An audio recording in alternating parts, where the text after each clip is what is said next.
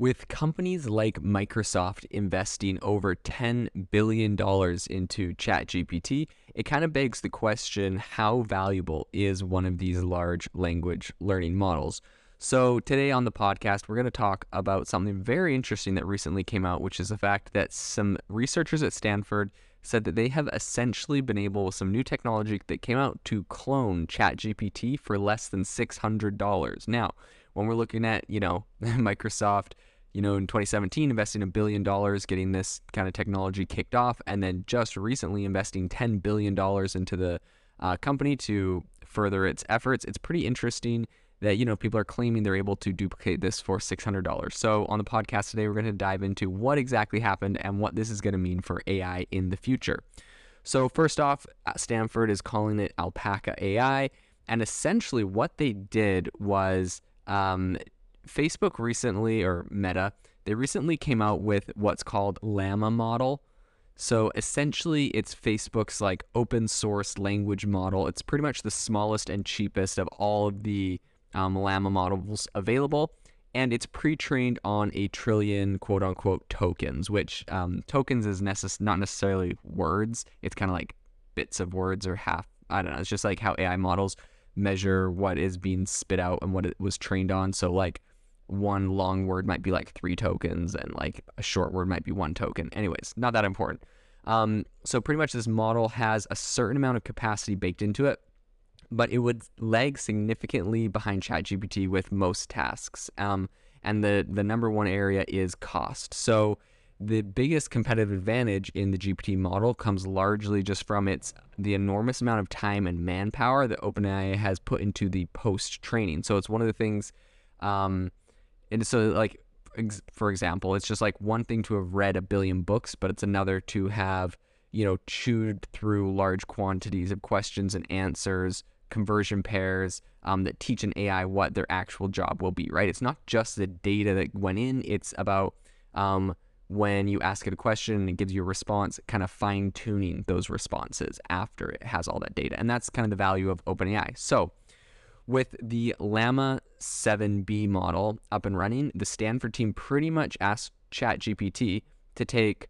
175 human-written instructions and output pairs and started generating more and to start generating more like it in the same style and format. And it was asking them for 20 at a time.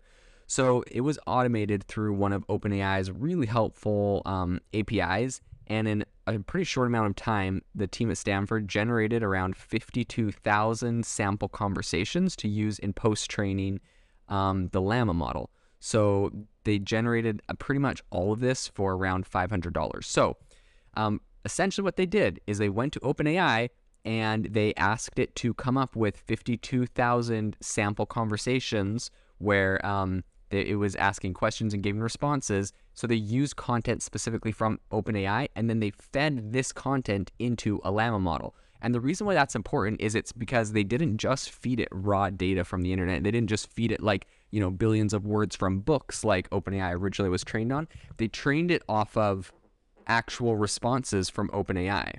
So then they used all that data and they fed it into Facebook or Meta's new Llama 7B model. And they used that to kind of fine tune it. And the process for that took about 3 hours, and it cost them less than $100. So all in they're like $600 into this. They're $500 training or getting all the outputs from OpenAI, and then about $100 training on Meta's new Llama model. So next, they tested the resulting model which they generated, which they called Alpaca, against ChatGPT. And they had a bunch of different, tests that they made for it. And some of them were email writing, social media, productivity tools. And Alpaca, their model, won 70 of the tests, and ChatGPT won 89 of the tests. Now, of course, that's not very significant because essentially they're the exact same. And statistically, right, like essentially all they're saying is what they were able to recreate was exactly as good as ChatGPT, and that doesn't make that's not very surprising since what they created was literally trained from outputs of ChatGPT. So no shocker there. But what I would say what is pretty incredible is the fact that they were able to create something really powerful using ChatGPT And essentially, the implications of this are that anyone in the world can, there's no reason why they have to stop at $600. Like maybe maybe spend $10,000, or maybe you spend $100,000 and make something a lot more powerful. But anyone can go and use outputs from ChatGPT to train a new AI model on Meta's Llama function, Meta's Llama model. And essentially, you can create your own AI model. And the reason why this is important is because a lot of people right now are complaining about biases or the safety features built into OpenAI. And essentially, anyone that knows how to use these tools can now go and create AI models that are essentially unlocked, right? Like they don't have the built-in safety features. You can use them for whatever you want. You can ask any questions. A lot of people are raising concerns about, maybe hackers can use this, or people can use this for phishing or unethical things. Some people are happy about it because they think OpenAI went a little overboard on their trust and safety kind of things, and say, people are saying, look, I just want an AI that's going to tell me the truth based off of whatever it calculates, not based off of, or whatever its truth is, not based off of whatever a developer at OpenAI deemed was the, socially acceptable response. So, there's all these kind of like censorships and different discussions going on at the moment, but the implications are very, very big. And essentially, they said that it behaved very similar to DaVinci 3, which kind of came before ChatGPT, and GPT 3.5 on a pretty diverse set of inputs. And of course, they also acknowledge that their evaluation is going to be limited on scale and diversity. It's not the biggest thing, but they said, we really hope, and they released the code and everything for people to clone and copy exactly what their process was. But, they said there's no reason for people to stop at 52,000 questions. You could go way bigger. This was super cheap. But the point is, for $600, anyone can make a fairly, rough clone of ChatGPT using some new technology that came out recently. So it's going to be really interesting to see what happens in the industry. And I think this is also pretty interesting because another group recently said it managed to pretty much eliminate the cloud computing costs of a lot of these OpenAI models. And they released more code on GitHub that essentially they can run on a Raspberry Pi, which is just like a small chip. And they can complete the training process within 5 hours on a single high-end NVIDIA RTX 4090 graphics card. So you can train this without using complex, expensive cloud computing. You can train models that can do some pretty impressive things, and they're essentially unlocked. Now, it is important to note that with all of this, new technology and stuff going out, it technically is against OpenAI's terms of service and privacy policy it's against their terms of service to take an output from OpenAI and to use it to train something that competes with them. That's in their terms of service.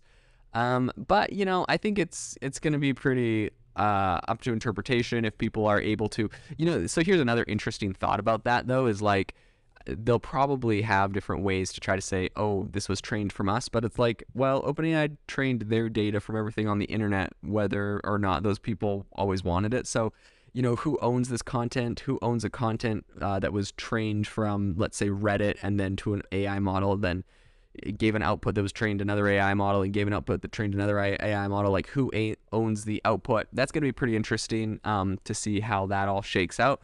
That being said, though, number one, there's that aspect where OpenAI said, you're not allowed to use outputs from us to train new AI models, but that compete with us, though. So, if you're training one that doesn't compete with them for something, then maybe you're good.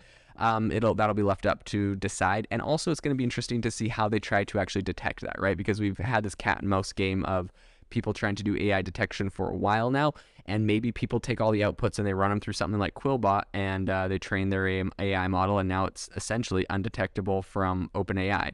So it's going to be really interesting to see how that shakes out.